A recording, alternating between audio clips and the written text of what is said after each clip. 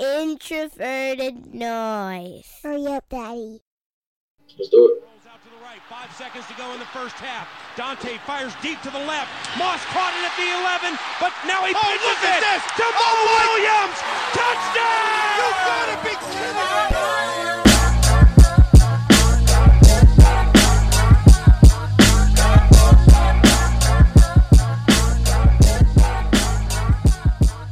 All right, and welcome back to another episode of the Climbing the Pocket podcast. I am your host, Jason Brown. You can find me on Twitter at BrownJason. Don't have the full crew, but we do have our quarterback back in the house. QB1, JR, my man. How you doing? How you been? Everything good, man. Can't complain at all. Tough loss last week, but ready to move on and start a new week. I mean, you're a Vikings fan. You could complain, but I'm glad you're taking the positive route. It's good. Yeah, It's nice. definitely. All right. Wide receiver 1, my man, sweating out them fantasy football playoffs. How's it going? If Keenan comes back, then we'll be all right. But, man, I'm worried about him. That's my guy, man. They need him back. Oh, you need him back is what it sounds like. Yeah. Yeah. Okay. Yeah, they need him back. You need him back. They do, All right. too, though. Yeah, you're right. You're right. All right. Well, don't want us to get too depressed talking about this fantasy football stuff, so we'll jump right into it here. And of course, we're talking QBs. So you know JR is the one who came up with this topic. And as you know, things would have it, this is a topic that Saxy Prince would really have loved to have been here to talk about. But of course, he's out. I can't use those words on this podcast, but he's out doing some things. So he's not going to be with us tonight, but we're going to talk about this thing anyway. And the topic is basically, I have a question for y'all, and it's Spotrac tweeted today, basically, and it says, with the Vikings and the Ravens hanging on for dear life, there's a very real chance that only one of the top 10 highest average paid QBs will make the playoffs in 2018. So my question to y'all is why? And while this is a quarterback question, I don't want JR to go and just bias the whole conversation, taking the quarterback side just to start out. So, Miles, I'm going to go with you first to get your thoughts on why all of these high-paid quarterbacks teams are struggling. Even, us, we are, quote, strongly in a position to make the playoffs, but it's not like we're a dominant team either. So what's going on? Why are all these high-paid quarterbacks struggling with their teams? I mean, it really looks like across the board for most of these teams that their supporting cast, I mean, besides the Vikings and I'd say the Falcons, the supporting casts aren't all that great in terms of, and when I say supporting cast, I mean that in terms of obviously on offense, but that ties into kind of what they have on defense as well. I mean, I know Atlanta's defense has been decimated with injuries all season, but they just don't seem like the same kind of team they were last season or, the previous, 3 seasons. So that team and the Vikings are the ones that I'm a little bit more like surprised about. And then obviously the Packers because of how good Aaron Rodgers and how elite Aaron Rodgers is. It does surprise you that they're kind of just sitting there below 500, just kind of ready to pack it in for the season. Some of the other teams, I think the Ravens, Lions with Matt Stafford, the Ravens with Joe Flacco. Who's the other one, Jason? One moment, please. Got me doing My bad. research, I thought you live made it up. research and stuff here. No, I just closed the window. But I know it's the Ravens with Joe Flacco and Jimmy Garoppolo. I mean, he's obviously hurt. Yeah, he's obviously out. So we don't know how that could have gone for them. We just saw how they were week 1 or the first couple weeks of the season before he got hurt. I don't think they were quite ready to take that next step either. I mean, I'm not going to say that they couldn't have been a playoff team this year because we really don't know. But it does seem like they were missing the mark a little bit, and they were maybe a year away. Lions definitely really hurting on defense, and it looks like, trading Golden Tate in itself just was not a good idea. It really took away the dynamic of the way their offense is. Where else? And then Joe Flacco with the Ravens. I mean, it's Joe Flacco. I mean, I don't know what else to say there.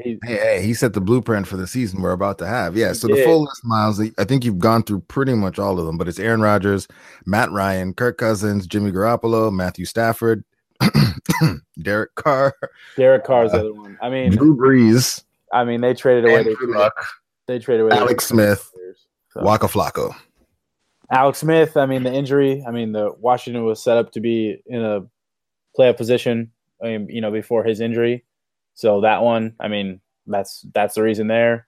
Andrew Luck, their defense is just bad overall. I know they've played better as of late, but they've just that defense is really not doing them any favors. But yeah, so it's really just a gamut of things. But I know the question is, because you pay a quarterback you pay one player so much money, how much does that affect how you pay everybody else and how you can assemble your team? And it's a really good question to ask. Yeah. So JR, I mean, I know obviously you are you played quarterback. You like, I'm sure, seeing the quarterbacks out there getting this money. But when you see something like this, what are the thoughts that come to your mind on this? And I know Justice Mosqueda published an article. Shoot, it feels like a week ago, but I don't even know if it was that long ago. Basically talking about there needing to be a middle class, like a quarterback middle class. Like right now, it's like if a quarterback comes up for a contract, he's basically getting max money regardless of how good he actually is. What are your thoughts when you see the struggles of these high paid quarterbacks teams, and what do you think needs to happen going forward? Yeah, and I actually did read that article. It was a really good article that he did write. But I think it's just the result of the supply and demand for quarterbacks right now. And whenever a quarterback is up to get paid, it just seems like he's going to set the new benchmark for being the highest paid quarterback in the NFL. And let's say whoever the next quarterback is to get paid is probably going to get paid more than what Aaron Rodgers got paid just recently, even though he might not be as talented as Aaron Rodgers or is currently as good as him right now. But he's always going to want to set that precedent or that benchmark of being the highest paid quarterback in NFL history. Kirk Cousins had his opportunity, or he had his time where he was the highest paid quarterback in the league. Matt Ryan soonly surpassed that, and Aaron Rodgers, who I just spoke on, surpassed that as well. So it's just a never-ending supply and demand chain, and it's something that we're going to see going forward, especially, with these younger quarterbacks coming up. And we all know that the biggest weapon in the NFL today as far as roster building is just taking advantage of a quarterback on a rookie deal. So it's no coincidence that you're seeing all these younger quarterbacks and their teams having success. Even going back to last year, you saw most of the teams in the playoffs, or teams that went deep in the playoffs, they had that rookie quarterback advantage.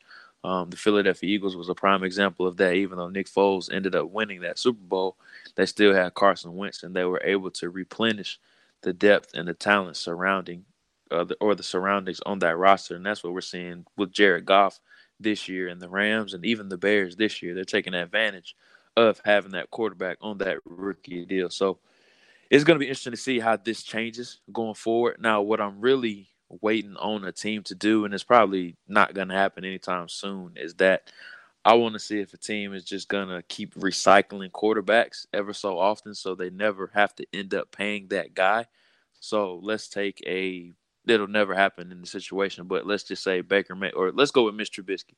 Whenever Mitch Trubisky's contract is up, let's see if the Bears just bring somebody else in there as opposed to making him, the second or third highest paid quarterback in the NFL. So I'm just waiting to see if a team does start to take risks like that. Now that is very risky, because now you're talking about recycling quarterbacks and setting your team back because of poor quarterback play. But let's see if a team does take that risk, 5-10 years down the road. Yeah, and you say that, and that's actually an idea that's been floated. I think Eric was a person that I've heard say that or has mentioned it, where like the Rams, how they've gone all out building that roster around Jared Goff. Jared Goff is a talented guy. He went, number one overall for a reason. But the idea is, as we know, that supporting cast accounts for like 50% of QB play. So if you get a decent quarterback and max out the talent around him, could that be enough to get your team to where it wants to go. The issue, like you said, is right now teams are so scared, and I think it's that old adage from like the 80s or 90s or whatever, where like missing, like for whatever reason, GMs miss on all sorts of players. But if you pass on a player and some other team brings that quarterback in and that quarterback ends up playing well, like you just never, ever hear the end of that narrative. Well, you passed on that guy who ended up being good. But the circumstances, like you don't know if you had the same like circumstances to make that quarterback good in your building, et cetera, et cetera, et cetera, et cetera. But I think that's a very interesting idea that at some point quarterbacks will just start being treated like a more valuable position, but more like other positions in that, we shouldn't be handcuffing our roster to chase this high priced quarterback because I'm still trying to find an example of a team going out and paying a lot of money for a not great quarterback and then going out and winning the Super Bowl. Can y'all think of one? Because I still have been struggling to find that example of that happening ever. It's going to happen this year, obviously, with Kirk Cousins. We've engaged Operation Flacco, but I can't think of an example of a team doing that, going out and paying a bunch of money for like an okay quarterback and then it actually paying off for them in the long term. Miles? Yeah, you got it? I can't think of nothing. The Chiefs, I guess, but it wasn't. It didn't get them really anywhere. I know they sustained like regular season success for a few years, but it didn't really do much for them in terms of the playoffs. So yeah, I agree. Okay. Well, that just made me depressed all of a sudden. Let's talk about something different. Gosh, quarterbacks. So I guess we need to come to a point on this whole subject then. So I guess from your perspective, JR, you did float the idea of a team maybe just not paying their rookie quarterback who maybe is a system QB. You threw Mitch Trubisky out there because I think that's a very good example. He had probably the least amount of tape of a top quarterback coming out in recent memory. Still seems to have some deficiencies if he can't function fully within the course of the system. So that's what you do like with rookies. But let's say you have a veteran quarterback who is in that third tier. So like I'm not gonna say Kirk because that'll get people too much in their feelings. But like that caliber of quarterback, like a middle of the road quarterback, good enough to win you some games, but maybe not good enough to carry a team. JR, you're the GM. You get to do whatever it is you want to do now. Would you have the stones to let that quarterback walk and hope to find a cheap replacement? Is that what you're saying you think teams should be doing as we move forward with things? Yeah, I do, but I think none of these GMs have the stones to do it, like you said, because teams are going to be okay with mediocre quarterback play because it's so hard to find that level of quarterback play throughout the league, so they're going to reward it, and we saw it with even a guy like Case Keenum this offseason. And Case got a 2-year deal, and I believe he got around 18 or 19 million, which is middle of the road pay for a quarterback. But the Broncos seem content with him at quarterback right now, and they're winning games. So they're not going to move on from Case this year because he's shown to be a mediocre guy, and John Elway is completely fine with that. And I don't see them probably trading up for a quarterback this year and moving on from him because it's so hard to find that middle ground or that common ground with quarterback play. But if I was a GM, I would have a tough time re-signing a guy like a Case Keenum or even a Kirk Cousins, honestly, in my opinion, because I think the ramifications of trying to find that rookie quarterback on that rookie deal and maximizing that 5-year window while he is on that deal outweigh the positives of locking down a guy like a Case Keenum or even a Kirk Cousins for 3 to 4 years under a guaranteed contract and being stuck in that deal without being able to replenish or plugging some holes on my team because of that contract weighing me down. Oh boy. All right. Well, for JR, I feel like that counts as a hot take, Miles. What about you? That's pretty spicy from JR, who normally plays things kind of down the middle on it. But yeah. All right. I'm proud of you. In terms of spicy in terms of like that he wouldn't re-sign Kirk Cousins, or yeah. I get it. To me, in that sense, it would all depend on the scenario I'm in, the situation I'm in as a GM and a head coach. Not a lot of GMs and head coaches get multiple opportunities to try to find another quarterback. So I think it would depend on that situation for sure. I mean, we've seen Rick Spielman is to me, in my opinion, an outlier along with Mike Zimmer. Mike Zimmer more so because of, injuries. That's really the main reason for his situation. But Rick Spielman's gotten, as a GM, a lot of opportunities to find a quarterback for this franchise, and in similar situation with Zimmer, I mean, their injuries have occurred as well. But I do believe it does depend on the situation you're in as a GM or as a coach. Okay. All right. Well, let's get this thing moving. JR, you missed the last pod, so I got to get your thoughts because I saw you putting out some of that wonderful film on the timeline, breaking down some of the things that Seattle was doing. I guess we'll say to confuse Kirk Cousins, switch up coverages. As Diggs mentioned, triple team him, double team Thielen. So when you went back and watched the film, really broke things down, what are your takeaways from this game? What did you see? And I guess what are your thoughts on what adjustments the Vikings can make as we move out of that game and we move forward? Offensively, it was a mess, man, and that's saying it nicely. I'd like to admit I was wrong about John DeFilippo. I was a huge fan of his, and I think Flip's a good coach. He's well respected around the league. He had success in his time with the Raiders, the Browns, and the Eagles as a position coach and even a coordinator with the Browns. But Minnesota just wasn't a good fit for him, and I think his flaws got a bit exposed as far as being a coordinator, and he just couldn't adjust to the in-game flow, and he just didn't have a great rhythm with calling plays. I think that was the biggest deficiency with him. And like I said, I'm a big fan of Flip as far as a position coach, but it just didn't work out here for him as a coordinator. And I think the thing about Flip is that he's a great play designer, but he's not a great coverage attacker, if that makes sense. He can draw up plays, but when it comes time to attacking or deciphering those coverages, he just wasn't able to do it. And in-game adjustments is just something that he hasn't been able to do this year. And when a team is able to shut down his first adjustment within a game, he hasn't been able to counteract what those teams or those defensive coordinators are able to do to shut him down. So I think that was one of the biggest things that he did struggle with in his time in Minnesota. And that was evident against Seattle Seahawks this week. They showed some coverages and they disguised a lot of things on the back end of their defense, and he just wasn't able to figure it out. A lot of third down looks confused Kirk Cousins because Flip was calling some man beaters, expecting man-to-man coverage when they stayed in zone. So some of the concepts that they were running just wasn't making sense, and guys obviously weren't open because the plays that they were running were predicated on or dictated by a certain coverage, and Seattle was in a completely different coverage.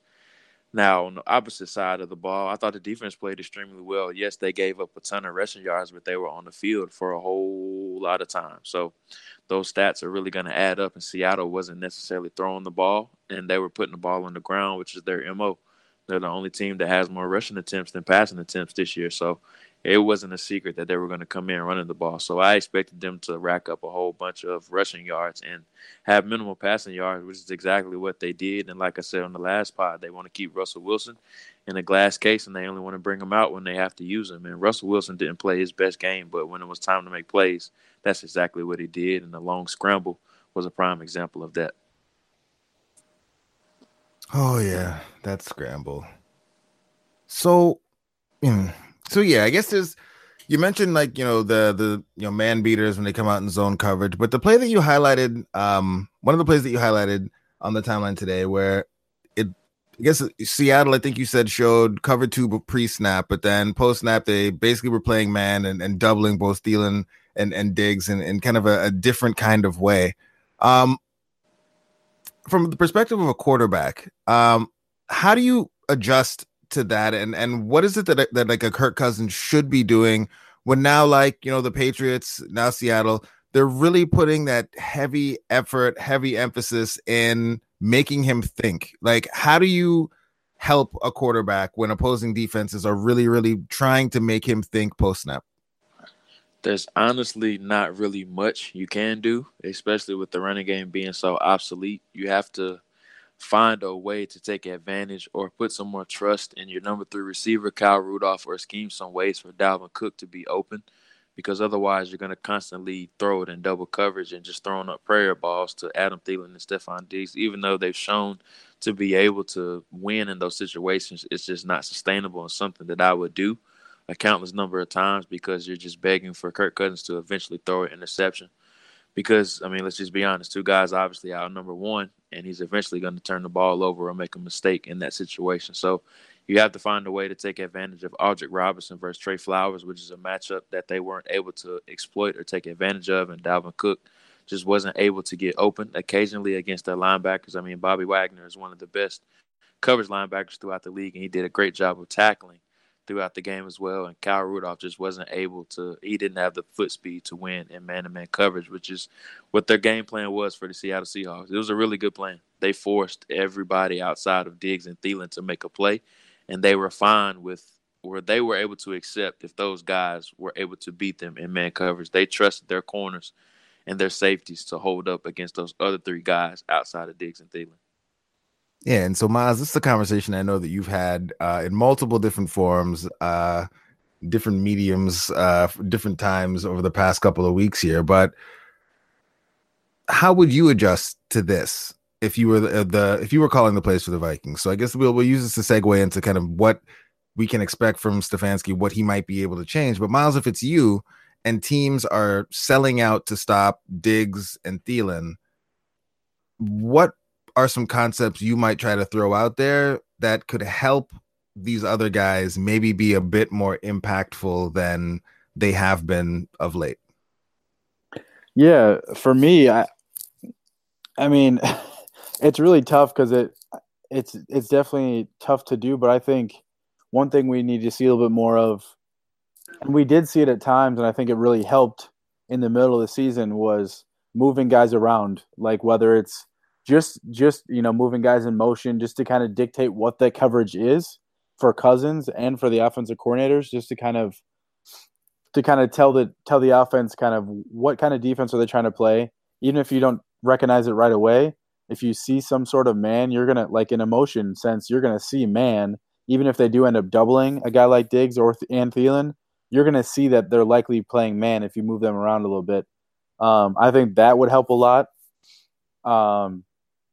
I know that they haven't been as successful running the ball, but in terms of needing to get Cousins out into moving him from the middle of the pocket, I think is important. And I don't think we did enough of that. And I think bootlegs and oh my gosh, I just blanked, but like bootlegs and movement and getting our quarterback on the move a little bit just to kind of help the pass rush, help slow that down a little bit, as well as just kind of giving Cousins a half-field read. It kind of helps the quarterback a lot when you give him an easy opportunity, and if he does need to throw the ball away, whether he needs to run the ball, tuck it and run, or find his first or second read, it just gives him an easier, clean pocket when you run away from when you sprint him out and do stuff like that. So I think just getting Cousins moving a little bit more, I think would be a little bit more helpful.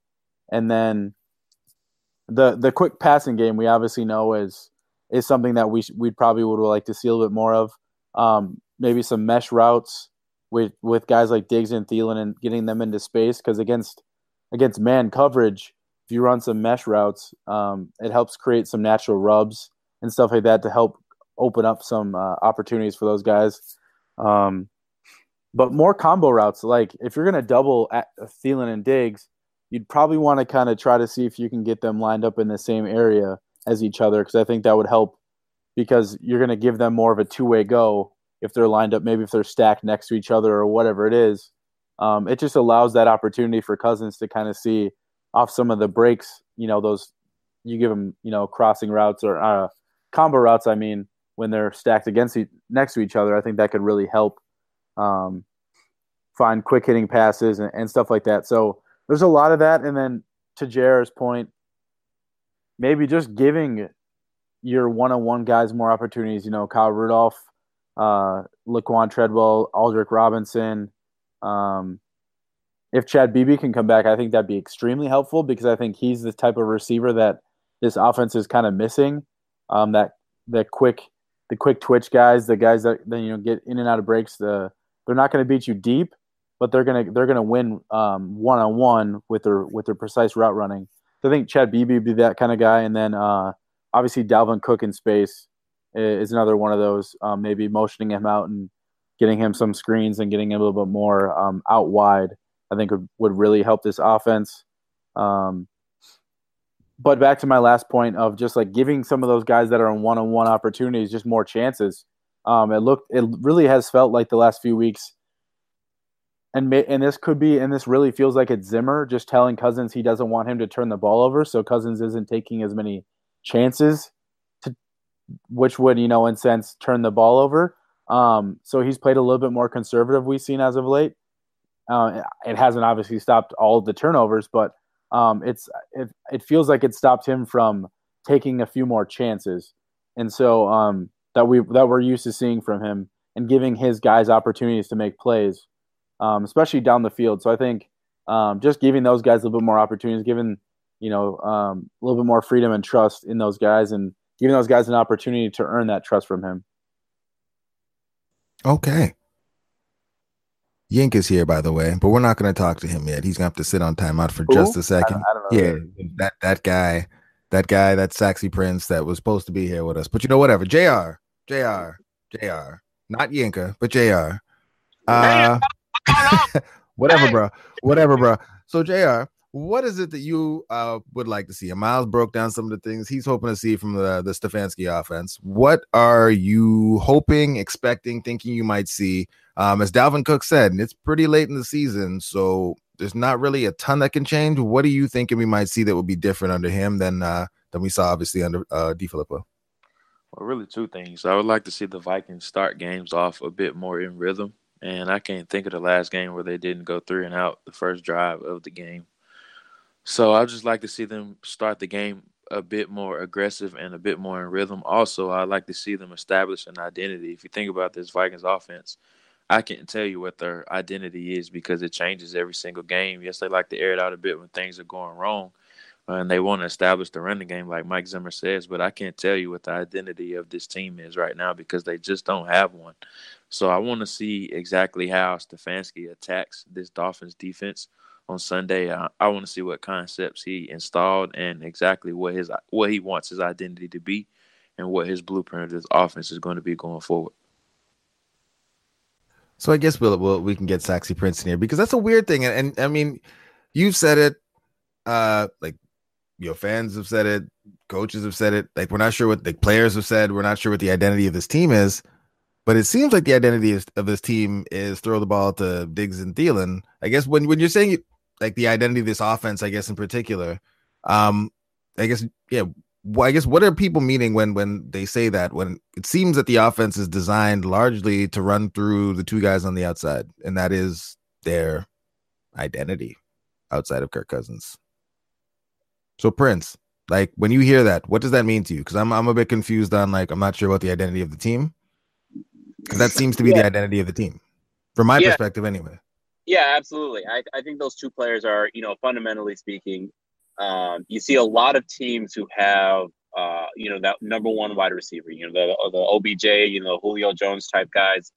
And the fortunate thing with Vikings is that player is essentially split in two with Adam Thielen and Stephon Diggs. And that allows the Vikings to essentially run their offense through finding matchups that can continue to exploit the weaknesses as well as bring out the strengths of those two players. Now, teams over the last several weeks have tried to do more things to take those two guys away because this team doesn't really have an identity outside of that. And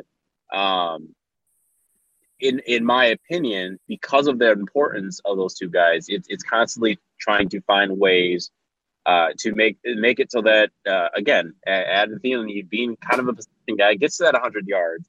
Stephon Diggs is able to, be your deep threat as well as, cut guys up, in the open field and whatnot. So those are two ways in which the Vikings obviously can continue to win football games. But, I guess to answer the question as far as the identity, knowing that we probably should have because we brought him in and we paid him. Kirk Cousins is going to have to be another part of your identity. I think with Stefanski, to answer probably your previous question, is I'm actually looking for Kirk Cousins to now be kind of a pseudo interim OC. I want him to go and pick 60, 80 plays or whatever the case is that he's completely comfortable with, no matter the situation, and he's able to just run those at the highest efficiency possible. I want him to take a huge say in what this offense is going to be over these next 3 games and even further into the playoffs.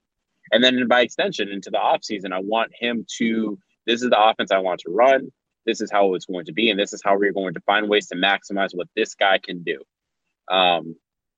So as far as identity, yes, Stephon Diggs and Adam Thielen, but I don't think that we can talk about identity if Kirk Cousins isn't a part of that conversation. So I'm looking at those 3 main guys to really. But we know every week that Cousins is meeting with, well, at the time, obviously DeFilippo on what they felt he was comfortable running. I mean, every coordinator does that with their quarterback.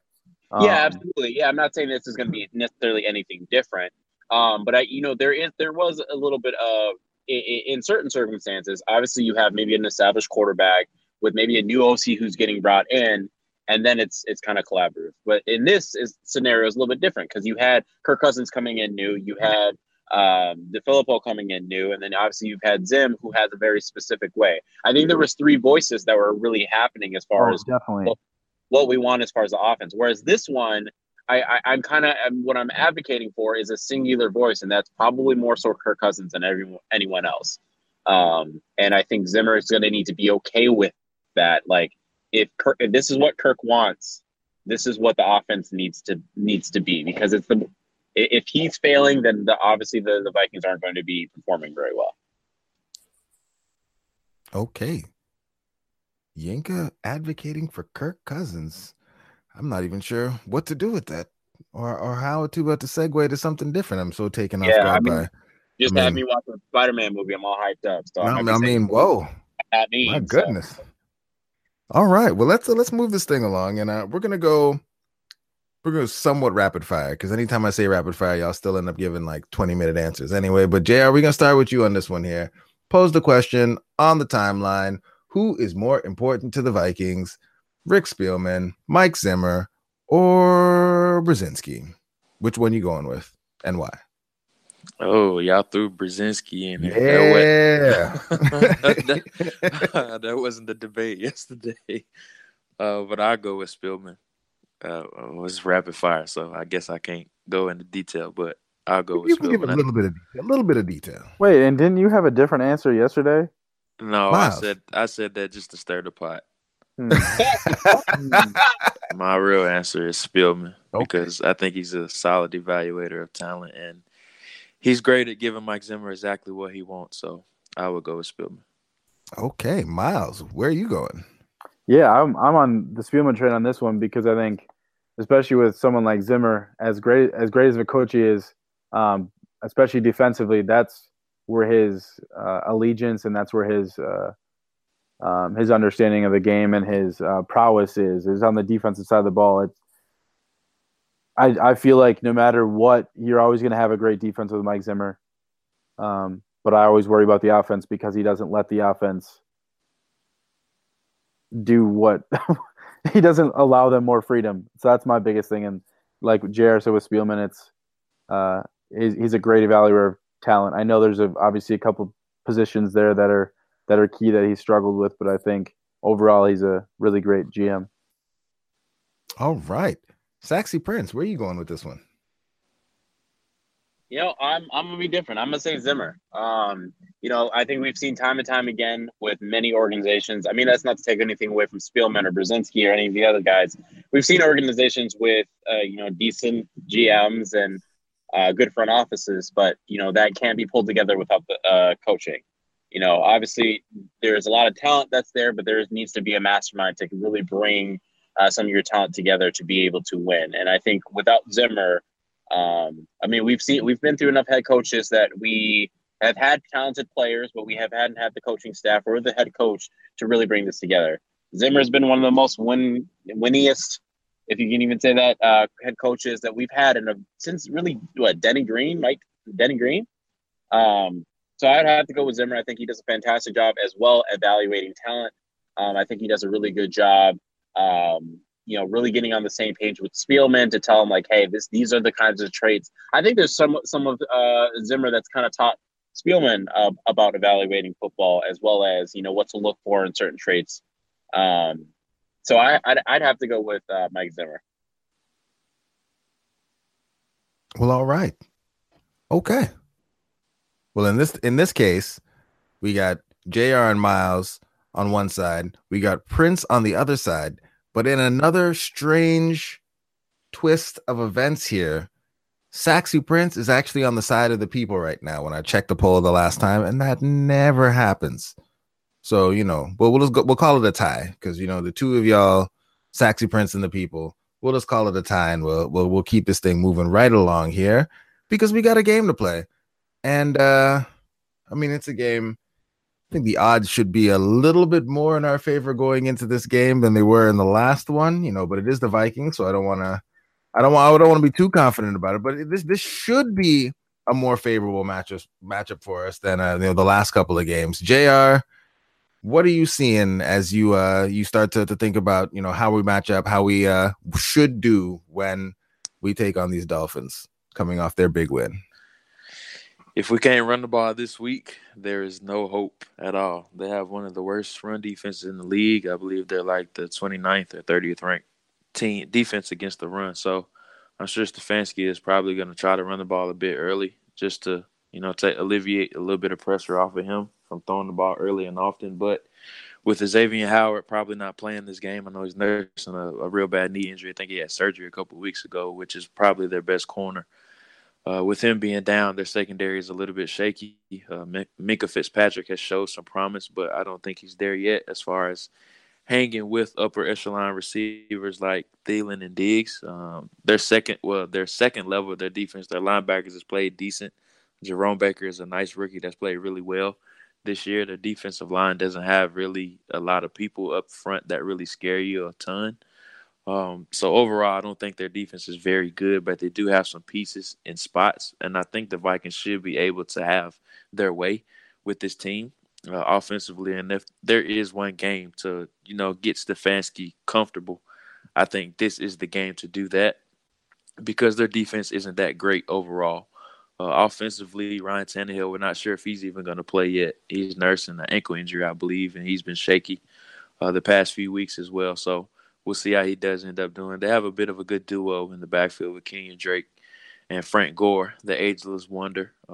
Nobody on the perimeter really scares you a whole bunch as far as their receivers, and the offensive line has played better this year, but I still think we should be able to generate some pressure. So this is a very winnable game for the Vikings, and if there was one opponent to have for a bounce-back game, the Dolphins are very they're very vulnerable in a lot of spots. So I think they can have their way with their team, with this team, if they do come to play.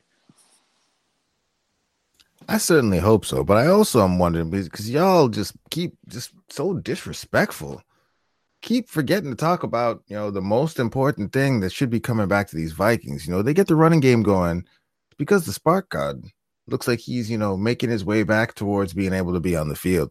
And so, Stefanski's going to get all this credit for getting the running game back on track when, we really know it's a spark god coming back, doing his thing, blocking, catching passes, having wonderful hair, all that stuff to get the offense back where it needs to go. Miles, from your perspective, heading into the game, Dolphins, Vikings, what are you hoping to see this week? What are you expecting to see this week?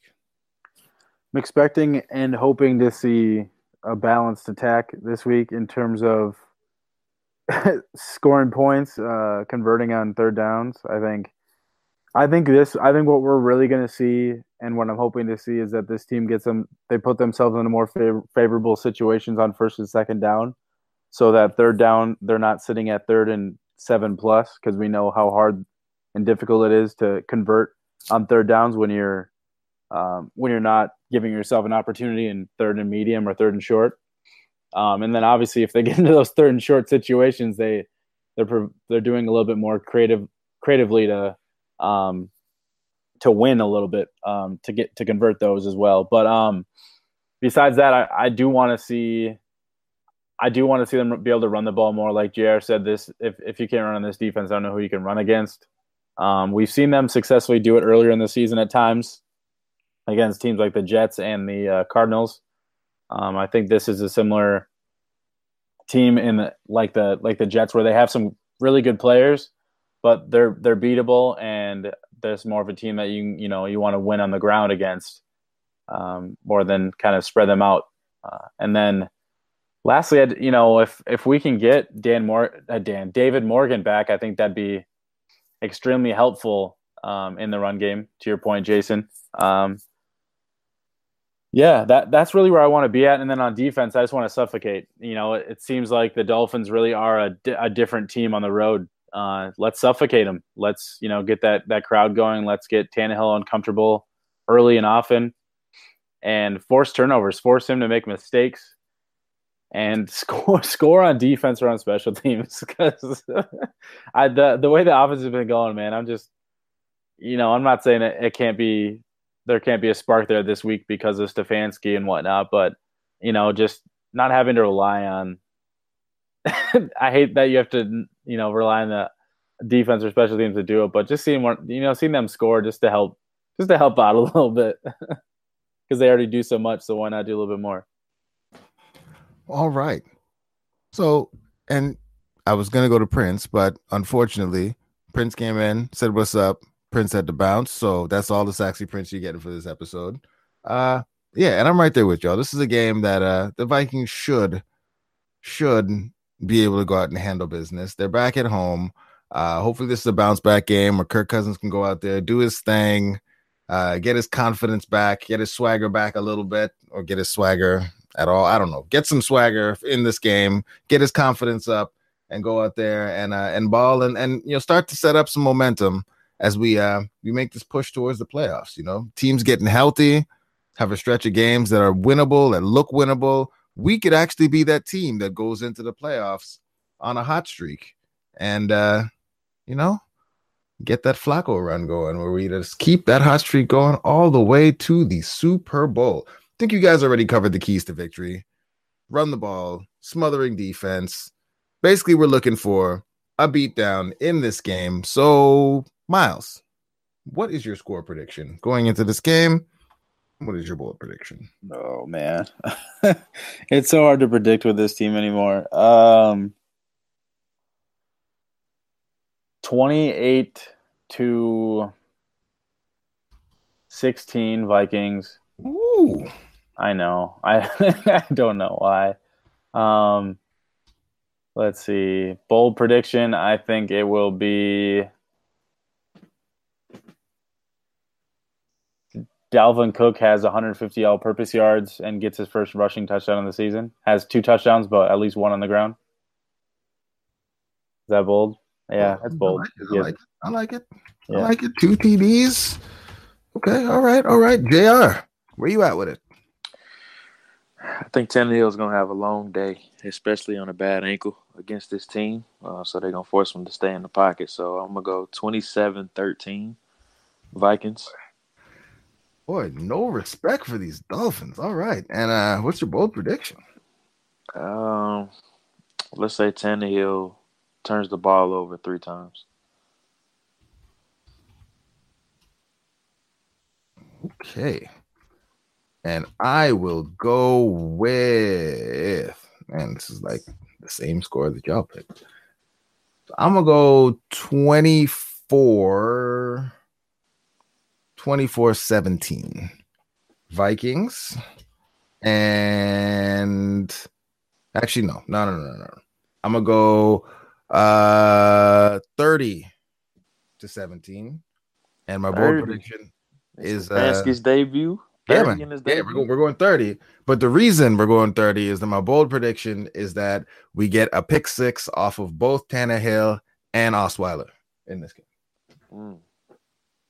Or we'll just say two Miami quarterbacks, but I'm going, pick 6 off 2 Miami quarterbacks in this game.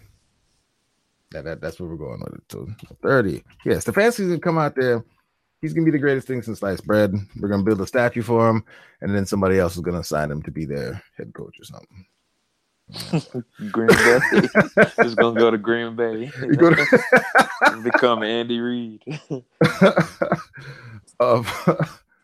Both Miami QBs. All right. That is it. That is all. That's all the stuff we wanted to cover before we get up out of here. JR, what you been working on? Do you have anything that we should be on the lookout for? Yeah, so my debut piece for the cover one, I finally unveiled my top 32 prospects for the 2019 NFL draft, so be sure to check that out. And when is that dropping? Friday morning. All right. So be retweeting that and potentially, depending on what time, adding it to the show notes if I'm up on time to do so. Miles, I know that in the group message you got some draft fever going on, scouting some prospects, looking at wide receivers, trying to find those players that the Vikings need to bring in to help us out here. When might we get our first taste of Miles's finding the weapons for Kirk Cousins series? Yeah, I mean it's still a little early. I would like to see a little bit more how the season plays out. I think if we for some reason saw in the next couple weeks, if they don't make the playoffs, then I'll release it right away. But I'm trying to kind of wait a little bit just to kind of see how the season plays out. But I'm working on some stuff, and then obviously once the season's over, I'll be in full swing. Okay. All right. And